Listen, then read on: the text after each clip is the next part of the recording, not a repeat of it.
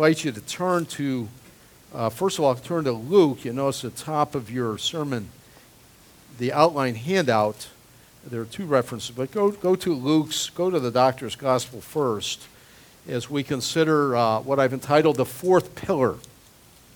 The fourth pillar. I thought about, in my preaching, I've been speaking for a lot of years, and God has given me assignment many, many weeks to study the Word, stay in the study, don't come out until God gives me a message. And that whole thing is an amazing process. I got to tell you that. I mean, there are some groups of churches that they simply print the homiletical calendar for the year and a little homiletical thought, and this is this week, and therefore you just kind of read an electionary type of homily.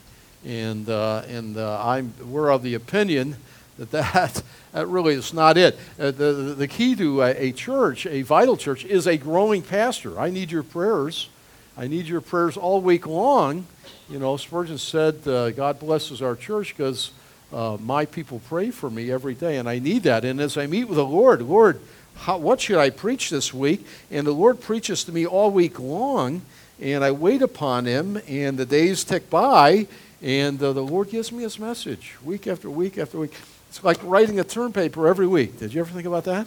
You go, oh, I remember those. You know, it's sort of like that. I'm telling you, I have a file on every sermon, and my files are now down in the basement. They've overflowed my study. And but God is teaching, and it's certainly a blessed life, and it's a precious thing that God has allowed me the rare privilege of being in study of His Word and on my knees. I can't tell you how many times I'm on knees during the week. And they're like, Lord, help. And then I pray for you. You're on my hearts. And folks that aren't here are on my hearts as I pray for your needs. Well, as I thought about my calendar through years, I don't know that I ever preached one entire message on this, the fourth pillar of the church. I go like, God, I'm supposed to preach the whole counsel of God, and I felt rebuked on it. After we come to the resurrection, I mean, that's over the top, right? He's not here, He's risen. Yahoo! Right? So then what do we do? And I I taught through it. I had a class in seminary where I taught the book of Acts, and we lingered through the early part of chapter 1 in Acts, but I never had an entire sermon on it. Well, here it goes, right? In Luke's gospel, please look at that. And the latter verses, as Luke finishes his first volume, what's Luke's second volume? What is it? Book of Acts. That's right. And he closes out this first volume, 24 verse 50. Then he, Jesus, led them as far as Bethany, a little village outside of Jerusalem, and he lifted up his hands and he blessed them. Eulogized them, blessed them. He blessed them, again, the same thing, and he parted from them and was carried up into heaven, and they worshipped him and returned to Jerusalem with great joy, megakara, great joy, imagine that, and were continually in the temple blessing God. Now flip over to Acts 1, as Vicki read that for us this morning. That's the account that's more known. Actually, only Luke and Mark are the only ones that mention, by way of their Gospels, the ascension. Mark does just ever so slightly. John doesn't, because his theme is God made flesh, and Matthew doesn't. Matthew ends sort of near there, giving the Great Commission, but it's only Luke in his Gospel. And it carries over into Acts, the second volume, and then Mark's will give the ascension. Now, that doesn't mean it needed to be done in everyone. Each had a little different purpose by God's Spirit. And, of course, Peter mentions it. Paul mentions it, the ascension of the Lord Jesus Christ, and so on. So it's taught. In Acts 1, we'll look at that as we go. Well, last week, I don't know if you saw the news. Maybe you saw it and it didn't mean anything to you.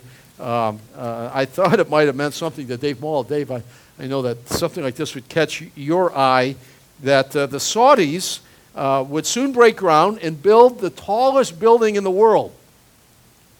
It's kind of like chutzpah, like you build it there, we're going to build it higher, we're stronger, we're the real men, Well, Faith and I had the joy of more than once being over at the Arab Tower Khalif. Barge is the Arabic word for tower, and Khalif in Dubai. You've seen pictures of that, right? They go up, they call it the rebuilding of Babylon over there out of the desert. That thing shoots up. It's incredible. And we stood there looking. It wasn't quite done when we saw it, and we go like, that thing's in the clouds. Unbelievable. You know, and it used to be called the Arab Tower. But remember in 2009, they were building so much over there, they were so extended that Dubai almost went belly up. Their sovereign funds were in deep trouble. So they had to make a call to one of the other Emiratis. They called over to Abu Dhabi, and Khalif, he's all kinds of money, you know, and so he bailed out, his emirate bailed out his cousin over in Dubai, and covered all their debt exposure when the world tanked back a few years ago. And he did it for this reason, right? One of the reasons was that, you know that big tower you got there? I'll do it if you put my name on it. That's why it's called Burj Khalifa. That's the name. That's his name on the tallest building in the world. Well, not to be outdone, right? Now Saudi Arabia, the land of oil, we consider, right? They've all of a sudden and they've been working on this plan for a number of years, but they announced last week, I think they're going to break ground in Jeddah, there on the Red Sea, and they're going to build the tallest building in the world. 200 floors. I mean, this building is called for it to be 1 kilometer high.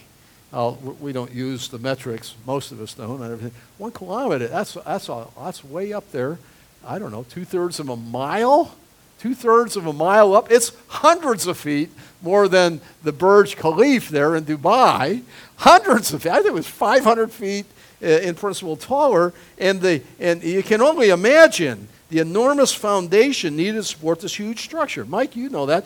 The most important structure in any building is the foundation. You don't even see it. You know, like you can throw a slab on anything, but, you know, a foolish man's house is built on the what? Sand, right? Well, I read a little bit about this tower that they're planning to start building this week, and the foundation, they're going to go down 200 feet. That's a long way down. What? They got to go to bedrock, 200 feet. And the concrete, they have to use special concrete because of the salt air and everything else there. They got to work with some mixtures so it doesn't crumble away. With salt is an incredible thing. I remember I said to Dr. Albright, I go like, well, you got stainless steel at the ocean. Isn't that okay? He said, that salt will even eat stainless steel. Some of you have boats, and you know what that is. The salt will even eat that. Well, stay tuned. Babylon is rising from the sea over there. How'd you like to have the penthouse on top? How many would be brave enough to ride the elevator up to the top? How many could care less? Right? Anyway, that's not my point. You're not here to hear about that. The foundation is all important. The foundation, there's the key word, right? Theologians, when speaking of Christ's redemptive work, they often describe it as resting upon 4 pillars. The foundation of his saving work rests upon, and you can imagine what they are, right? The incarnation. The Word of God became flesh. God became something he never was. And we celebrate that, the arrival of the Lord at Christmas, right? The incarnation. That's pillar number 1. Second one is his crucifixion.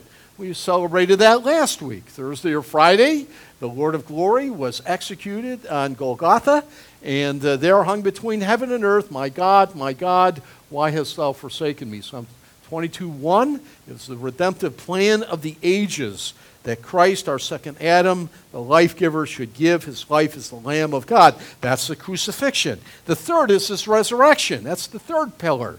He is not here. He's risen. It's the sign of Jonah. He announced it. They didn't get it. And finally, when he did arise, they arose from the, they weren't really sure. They didn't believe. They were in disbelief. They were reluctant to believe. And finally, his ascension is the fourth pillar of this, which is called Christ's redemptive work, his saving work. Well, the ascension is a wonderful truth that all Christians confess. We do. I don't know Christians that would say, I know the Lord, I've been saved, I've walked him all these years, but I don't get that ascension thing. 3 out of 4 not. No, I don't know a believer who doesn't embrace the doctrine of the Scripture and the 4 pillars and say, yeah, he ascended. And it's a wonderful truth. The problem is most of us rarely think about it. We don't give a lot of thought to it. We go, yeah, he went up. Mm-hmm.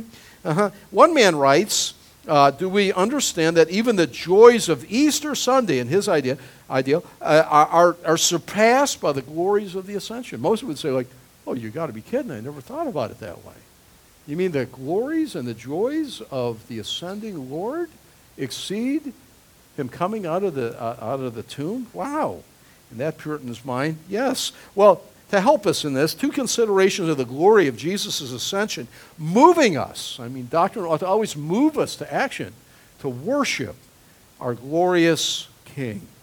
For he is not here, he's risen. But even more, the Scripture says, he ascended and is seated at the right hand of God, in all that means. Well, the first consideration, we should note that the ascension was the proper ending of our Lord's earthly work. The ascension was Jesus' glorious elevation from earth to heaven. It was visible, it was bodily, a bodily departure from earth, and a triumphant return to heaven.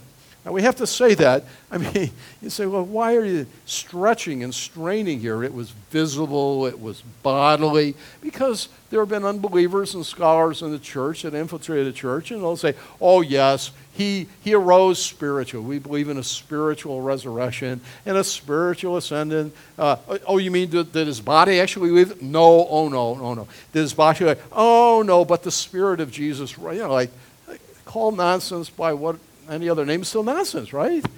Come on. And so we end up saying, oh, wait a minute. We say, yes, Jesus rose. Yes, he ascended. Bodily. It was his body. If you touch his body, your hand would have stopped right there. The one like, oh, it's not Casper the Ghost. Went right through. No, his body was really there. He ate fish, right? It wasn't even only just Friday. Give me a piece of fish, and, and he ate with them. There's hope for us that we're going to eat in heaven and in glory, and I take joy in that. I underline that, circle that in my Bible, They're like, ooh, what is it, a ghost? No, a ghost, no, it doesn't eat. He ascended, visibly, bodily, right into heaven, and he returned to heaven. It was like the victorious general returning home, victory. I read, I remember seeing as a kid an old Life magazine. Some of you remember Life magazine? It was a shame, that pictorial that came out. I love looking through that as a kid growing up. And they had that one where that Navy guy on Times Square where they announced that VE Day was a Victory in Europe Day. VE Day used to mean something at home. My father went to military. VE Day, and he's got this sailor's got this gal bent over, and he's laying one on her, right? And the truth be told, I guess I just read that he died. He claimed he was that guy, and many of you, maybe you saw that. And he didn't even know the girl. He just grabbed her and kissed her. How about that? He was so excited about the end. And then they would have the ticker tapes, and the generals would come home. And so we get a little taste of that in another day. And in this day, when a general returned home, it was a time to celebrate victory. The Roman generals' victory. They had to leave their armies on the other side of the Rubicon, lest Rome be afraid they're going to take over the city of Rome politically, but they would celebrate. They'd bring the captives along with them of the defeat of Gaul or somewhere else. And it's the Lord Jesus as a general, and even more so returning home at his ascension. Well, the resurrection without an ascension would be unthinkable, for there needed to be a suitable exaltation of Christ. He had finished his humiliation, his humbling. He is no longer that humble servant, no longer that, but in all his glory and reign. It's really the reverse of the kenosis from Philippians 2, where God humbled himself, becoming a man, and added to himself, and even died the death of it. And here's the other side of it, the exaltation. Even in that is a glimpse of our future. Ours is not a day of ruling and reigning today. Ours is a day of serving and giving. But there'll come a day where we will sit and rule and reign with him. That's not today, but that's in the days to come. And our Lord entered into that next phase of his ministry as returning conquering general through his assumption. His extraordinary life, number two, should have an extraordinary ending. Would you agree with me? His life was extraordinary. There was nobody like him. I mean, maybe someone said of you in second grade when they did early testing, right? They said, to your parent, he's an extraordinary person. He's a protege. He's gifted. He's gifted. Now, if you're like most of us, they didn't say anything near that. It was quite a bit. We'll pray for you. You need a lot of help with this one here. The Lord Jesus was extraordinary in every single way. He amazed the teachers and the doctors of the law when he was probably 12 years old, listening to them, interacting with their questions there in the temple. Remember that when Mary and Joseph had left him behind?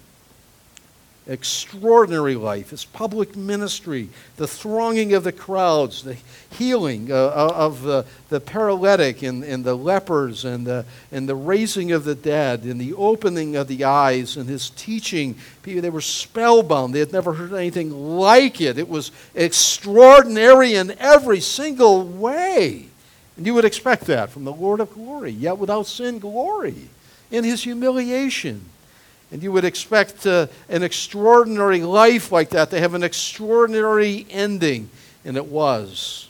I thought about who are the two men that went to heaven without dying. Do you remember who they are in the Scriptures? Who? Enoch and Elijah. Yeah, and if Enoch and Elijah ascended to heaven without dying, how much more should the Lord, our Lord, ascend to glory? And he did. He did. He went right to heaven. The spectacular, no more fitting, I have on your sheet, no more fitting climax could have been conceived for such a life as Christ indeed. The spectacular method of his departure from earth was entirely in agreement with the miraculous achievement of his life and work. It was in concert with all of that. It's not a stretch of the imagination that he should enter into glory just this way. Just that way. The ascension returned Jesus to the place he had before he became a man. I remember being with one of our study gangs over in the Holy Lands and being up on the Mount of Olives there at the highest point there. It's higher than the city of Jerusalem. When you go across the valley and you go up, you're up there, you're actually higher. Some of you guys remember this. You look down upon the Temple Mount. You look down into the city. It's higher than that. And there at the highest point of the Mount of Olives, there's a statue there commemorating the ascension, because the thought is they don't know X marks the spot. Here's the spot, his feet, they don't know, but it's the highest point of that mound. And so it's the highest point. From there he went to glory. And I remember that we took some time there with our students. And I laid down. I just laid down on the ground and just looked up into the sky. And with little wonder, why you men of Galilee? Remember the angel said after the Lord went, why do you stand there gazing up? That would have been me. A couple hours, what? What was, then the clouds received them out of their sight. I think I would have wanted to linger there for a while. And they needed that chiding from the angels. Get out, go. Get going on with the mission. And then they left rejoicing and worshiping and celebrating at that point. The Bible tells us that's the very point where the Lord, when he returns, his feet will touch first. Anybody know where that's found? It's in the Bible. I know that. Anybody know, have an idea where that's at? This is a good group. Anybody? Minor prophet, does that help? Zechariah, does that help? Yes. I'll let you look that up, and that's extra credit, right? B, Jesus had appeared to his disciples for 40 days after his resurrection. In Acts 1, as Vicki read that, 40 days he appeared, but he wasn't continually with them. There are 10, during that 40 days, the Bible records, if we're counting them right, there are 10 different visitations of the Lord. Some were short. Think of the road to Emmaus, where he walked with them, then he sat down at Emmaus, had dinner with them, broke bread, prayed. They were kept supernaturally from recognizing him. And then as soon as they go, as soon as he prayed, they knew it was the Lord of glory. That was one that he left supernaturally, left their presence. Right? We have in Galilee, at the end of Matthew, that's another one. We have them here in Acts chapter 1. And there are at the seashore, remember that? He was preparing breakfast. He had fished all night. And there he's making fish on the open fire. And so these, you can read them and add them together in the script. And there are 10 different appearance. Now, it may have been much more. Some were more durative, some were briefer, but we get the sense during the 40 days recorded, there were 10 recorded in the Bible of his appearance. And the purpose in Acts 1 was that he would prove himself to be alive to them.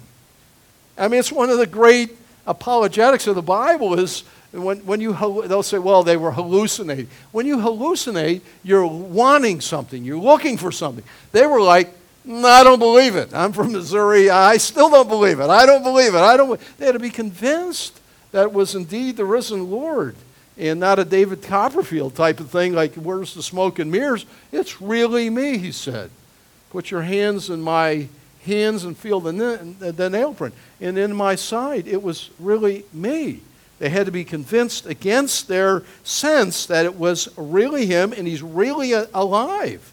But this was a time when during these 40 days, now you see him, now you don't. You've heard that expression, right? It seemed to be like that. But that was going to come to a dramatic ending with his ascension. He would vanish from them no more after his ascension. His post-resurrection appearance were designed to assure the disciples that he had conquered death and hell. See my hands, see my sight, in fact, and indeed that he was the promised Messiah. You know, there's a psychological thing that you must answer is in the life of the disciples.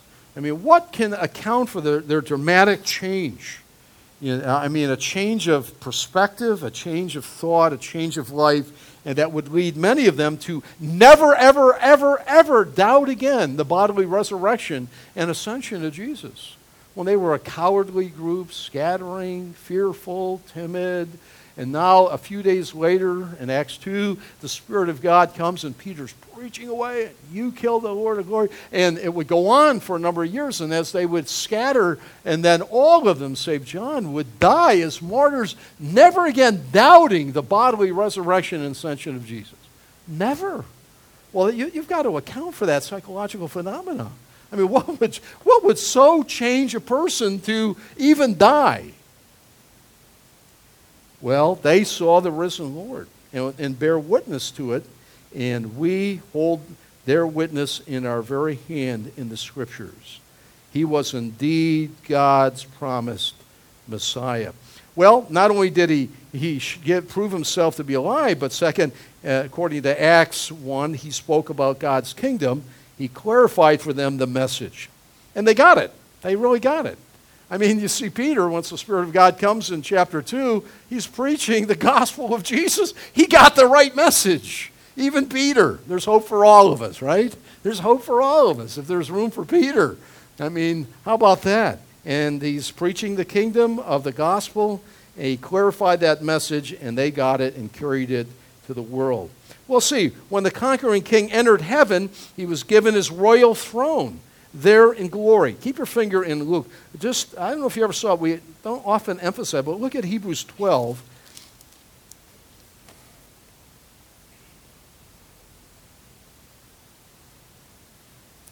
Usually there's parts of Hebrews 12, verses 1 and 2 we emphasize.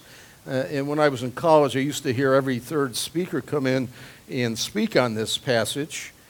Therefore, since we're surrounded by so great a cloud of witnesses, let us also lay aside every weight and the sin which clings so closely, and let us run with endurance the race that's set before us, looking to Jesus, the founder and perfecter of our faith, who for the joy that was set before him endured the cross, despising the same, and here's the last part, and is seated right now at the right hand of the throne of God in heaven. He's seated. He ascended and he received his throne in glory. Now here's the thing about that when the king entered heaven, when he was given his royal throne, there in glory, and I have a quote here from one of the old writers, the dust of the earth, meaning our bodies, right? You know, ashes, the ashes, dust, the dust, right? The dust of the earth. Your bodies are made of dust. Now, I don't want to make you feel badly about that, but they are. Some of your dust looks a little better than others, but you know, it's all kind of decline for all of us after a certain age, an early age. But the dust of the earth now sits, according to Scripture, on the throne of heaven. for he is forever the God-man. Now, nothing more dignifies humanity than this. That is one of us, that is one from us, humanity is united in the person of Christ and is on the throne of the universe. Now, I sat through classes of science and biology and all that that were taught by men, I think in particular a couple of them, that didn't know Christ and rejected Christ, and they would refer to, oh, you're nothing more than an animal. You're no different, you're a Homo sapien. That's who we are in your phylata and all the rest of the classification. And there's value in classifying. You can't really talk about anything until you can classify it. And biological nomenclature and all that's important to have a reasonable discussion about that. But the reality is we're not animals. We may share the same environment and have to have, as air-breathing and warm-blooded, share the same habitat of this world, since we live on the terra firma, not in the water. We have lung system, circulation system, all this that God designed, and so on. But man stands, and woman and mankind stands totally unique from all the rest of the animal life, organic, inorganic, organic, human, as special. That's why I don't believe there's life anywhere else. Sometimes you'll see that in the paper. Sometimes I've been disappointed. Some pretty well-known pastors and otherwise have said, well, they may find life on some other planets. I'm like, oh, please. It's human life from the earth that God made that is forever joined on the only throne in heaven that our Lord sits on. He's not half Martian. There's none of that. You see, in a world where it says, you're not special, you're nothing, you came from nothing. Wait a minute. God says, hold on here. The one who sits on the throne of the universe bears humanity. All his humanity came from Mary, and he rules forever, and he will always be the God, the man, the theanthropic person. He's always that. What dignity and what, boy, that ought to, nothing else, that ought to, boy, I'm part of that human race that's on God's throne forever and ever. And God tells me in the only book he ever gave, Jesus. And I remind you how the Lord closed the Bible. I say this often in Revelation 22:16. He signs it at the very last of the Bible. He is forever the root and the offspring of David. Well, what does that mean? The root means he was the source. He created David. That's what that means. You know, you're going to plant here pretty soon. Maybe you already did. You put it down. You hope the root system grows and comes up, and there's a tomato. Oh, I love tomatoes, right? It comes from a root, from the nutrients of is the source. He's the source, the creator of David, but also the offspring of David. That's amazing. That's how God, the Lord Jesus, signs the Bible and closes it. He is forever sitting on the throne as God-man. Wow. Through the ascension of our Lord. It's amazing. Well, I say it was the proper ending of our Lord's earthly work. It's important. It's important to have a proper ending of anything. They do it in school with commencement. You know, they should do it at the end of a long tenure of service. A company will have a 40-year service for some. We don't see it as much anymore because everyone is sort of afraid and they like independent agents, you know. It should be that way. I was reading in a place where the military, of all things, know how to bring things to a dramatic ending. You'll see it in the paper here with the Navy base. That the commander, after 2 years, they're having a big festival because he is done here. And oftentimes, that's the last hitch for him, and they go into retirement. And they have a big dinner, and they celebrate it well. They just don't go like, it's your last day, you know, here's the gate, you know, out the back door. They go out right. And we ought to do that. When we have a funeral and celebrate a brother or sister who's now in glory, you know, there's a place amidst their tears, there's celebration, and there ought to be a celebration of a life that's lived for Jesus. Susan, we enjoyed that part with Jim and thinking about what God did through you guys, through him. And I think of others that we share that. There's a place for that. There's a place to end well, you know? And Jesus' ending at the ascension, it couldn't have been any better in my puny little mind of thinking. There he goes up. Wow. Wow. Well, the second consideration of the glory of the Lord's ascension, I want to move us to worship, is that the ascension has enormous implications for us who look for him. And I'm reminded, not everyone is looking for Jesus. Have you noticed that? They're not. They're busy doing whatever here, but they're not looking up, and they're certainly not saying, even so, Lord Jesus, come quickly. I can't wait. What you should be, that ought to be in not too deep in your thoughts daily. Maybe today. Maranatha. Maybe the Lord's coming. And I say to you, it has enormous implications for you if you're looking for him. Consider a few of the benefits that result from his going. And answer the question, why didn't he just stay? Maybe you thought, why didn't he just hang out? I could have stayed around here for a while. Maybe that would have been good. That could really whip things into shape. Why? Why did he go? Well, first, his going allowed us to receive the Holy Spirit, which is even better than having the Lord Jesus among us. Now, those are the Lord's words, and you can check that in John 16:7. He says in the ESV, it's more advantageous to you if I go away. Because if I don't go, the Spirit won't come. Now, I don't know what's going on there, truly. Father, Son, and Holy Spirit. But there is something happening when the Lord says, it's better for you that I go, because if I don't go, the Spirit's not coming, and the Father and I are sending the Spirit, the eternal generation of the Holy Spirit, and the Spirit's going to come, and that's going to be better for you by far.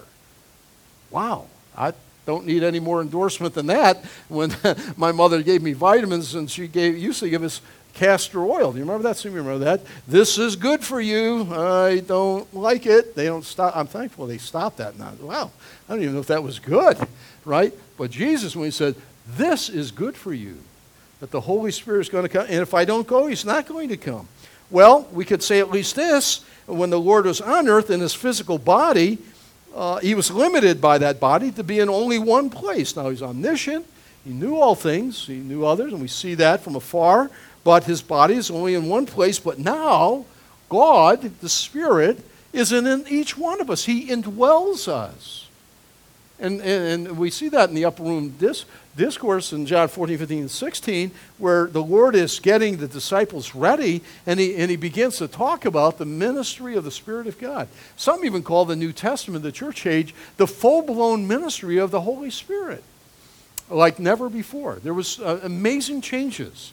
He was with you, but the Lord says he will be in you. He's referring to the indwelling of the Spirit of God in your life and in mine, which would be much better by far for us if we can understand the Lord and his dwelling of the Spirit of God. And I think that's what he means when he says, and lo, I am with you always. There's that relationship, Father, Son, and Holy Spirit, three persons, one God, shrouded with great mystery, wonder, and awe. But how is the Lord with us if he's in heaven? He's with us because the Spirit of God. If you know Christ the Lord as Savior, the Spirit of God has taken up residence in you, and he is always with you in the Spirit of God, the Spirit of Jesus, sometimes called.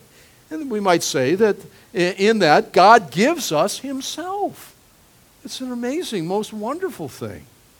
It's beautiful, beyond description, the indwelling work of the Spirit. Well, that's a B, benefit. His going allowed him to prepare a place for us in heaven. John 14:3. Don't we love that? Let not your hearts be troubled. You believe in God, believe also in me. In my Father's house, King Jim, right, are many mansions. If it were not so, I would have told you. I go to prepare what? A place for you. There's a place for, if you know Jesus as your Savior, there's a place for you in glory.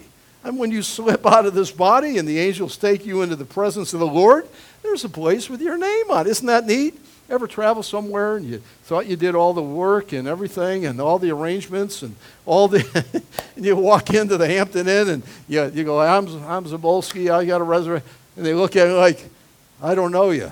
And I'm not sure I want to know you. You know, we got a full house and your name's not on the register. It's 11 o'clock at night. We're in deep trouble. Face looking at me, right? That's not heaven. There's a place with your name on it. And it being heaven, the King James translation said, it's got to be palatial. It's got to be mansions, right? They were thinking of the mansions and the splendor and the wonder of heaven, the glory of that. There's a place with your name. And if Jesus hadn't gone, I don't know what it means, really. But he said, if I know, I go to prepare a place for you. Oh, so he's got to go. He's going to prepare this place. And it's going to be just for me and it's just for you that know and love the Lord Jesus. I can't wait to see it. I can't wait. We're talking about a great trip. There's one thing to go on a Holy Land trip. We're going to go on I'm going on a heaven trip. I'm going to wait to see the celestial city. When I come in, some people I haven't known and talked to you a million years now, not quite, but it seems like a long time ago. Hey, there's Zabolski. He's coming in. Hey, that's the picture, you know. That's the picture of Hebrews 12. You know, coming into arena. Hey, look, hey, you look better than ever, you know. I'm feeling some energy here, you know. And there's a place. I don't know if it's a condo.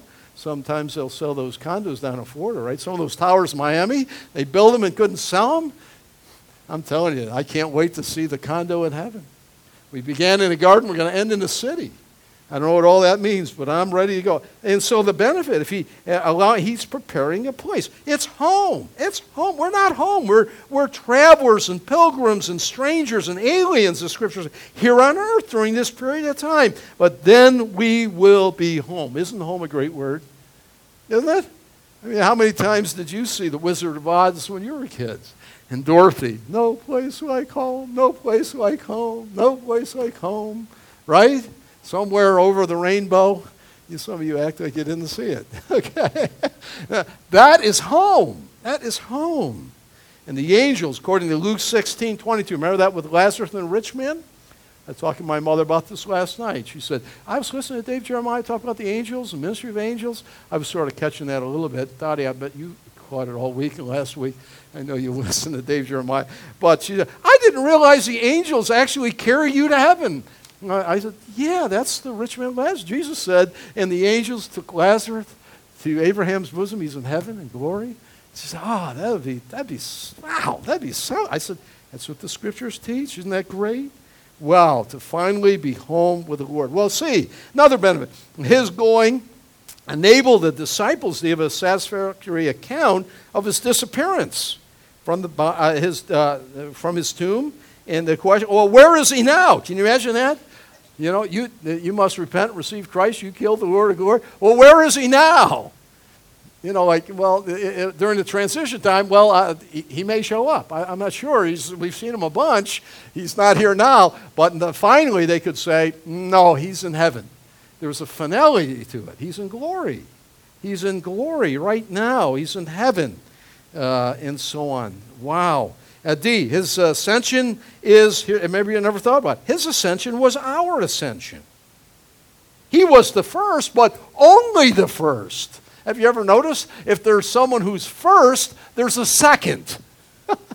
Or you don't use the word first. So his ascension is our ascension. I love that when I think about it. It is a promise that we too will follow in like manner. His ascension anticipates our glorification, and John writes of it. And when we see him, we shall be as he, for we'll see him as he is. Instantly, we're going to be changed. If he comes in our lifetime, metamorphized right in front, we'll be as he. You're going to glow. You know that? A glow. You ever see a couple in love? They glow. She glows. Just emanates this light. She's in love, you know. You're going to glow. And there's some sense where the old Puritans thought that Adam and Eve had this kind of a creaturely glory that was theirs, and they lost that when they sinned. And that was part of the shame in covering up with clothing. Remember that? Because they lost it. And I think there may be something to that. But you're going to shine. You're going to have that beautiful look. When we see him, we will be as he. We'll see him as he is. And then Paul writes in that great resurrection chapter, 1 Corinthians 15, and what is sown is perishable. That's what you are. You and I are perishable. What is sown, put in the ground, is perishing. It's crumbling. It's deteriorating. We're in Adam's race and under sin and dying. And dying, we will die indeed. But what is raised is imperishable. Imperishable. You ever see that? Perishables go here, something else here. We're going to be imperishable. I don't know. I can't wait to see it. It's so wonderful. His ascension is our ascension. He's the first, but only the first. Wow. Wonderful.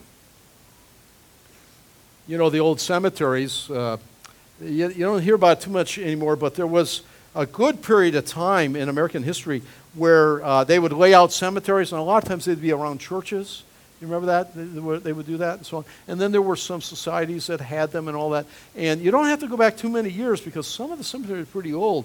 But the way they were laid out was so that when the casket was lowered, the head, and I always ask the funeral director, when you come out to the monument for the committal service, which end is the head? Because you can't always tell. He'll always help me because I stand at the head then if it's a burial with a casket.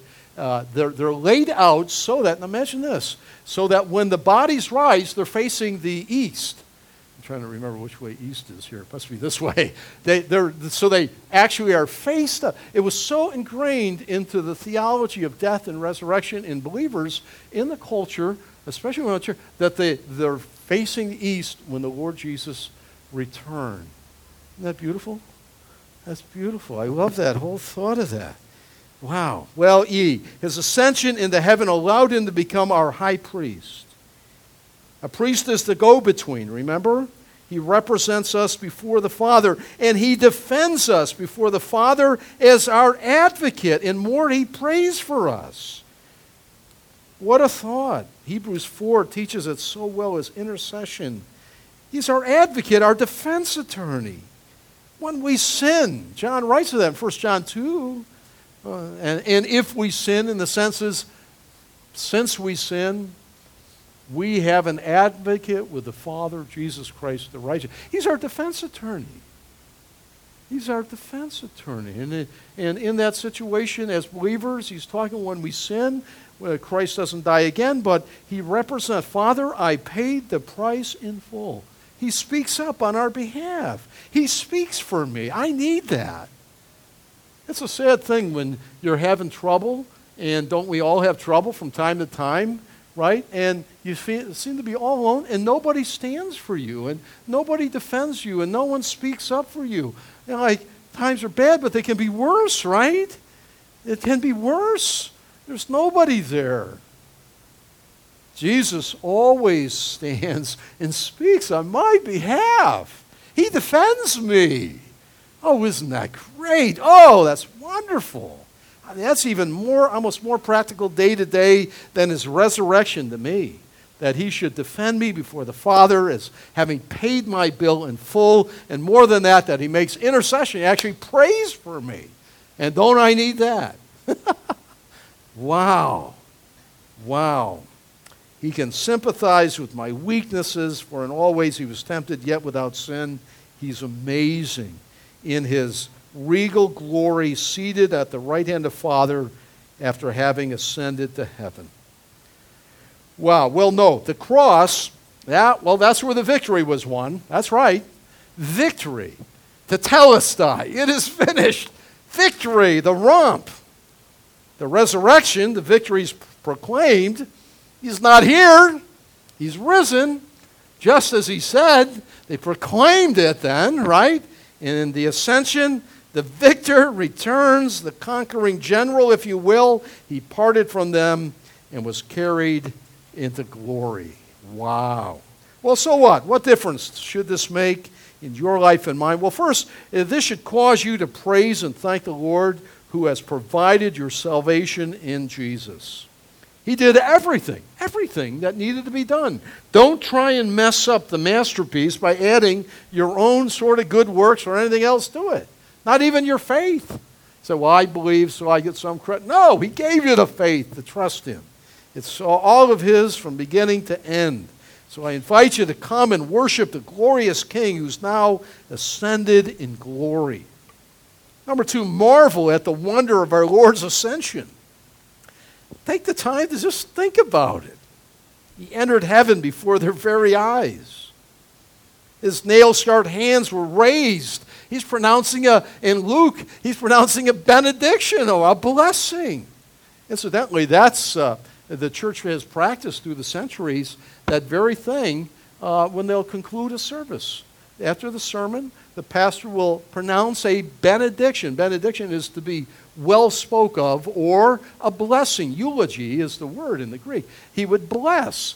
And so, the affirmation was a pastor should never send his congregants, his dear ones, out into the world for the next week without the blessing of Jesus. And that's where that comes from. You may have wondered, well, what's a benediction? How does that work? Why don't we just, leave? No, it's a like matter, the blessing of the Lord, and it comes from that. And here he is blessing as he's rising. Do you notice there's no bitterness? Some people at the end of their life, they go very bittered.